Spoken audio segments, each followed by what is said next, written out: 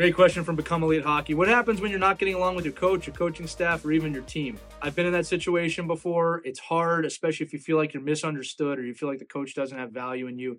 If you haven't already done it, try and open up a line of communication with your coach. Hopefully they're in a position, they're going to talk to you and give you very good point-blank analysis on what you need to do better, what you're doing wrong, and how you can improve. As a player, that is the best thing you can ask for. If that's not working, you need to take a look at your own situation and ask yourself, okay, I got a bad situation here.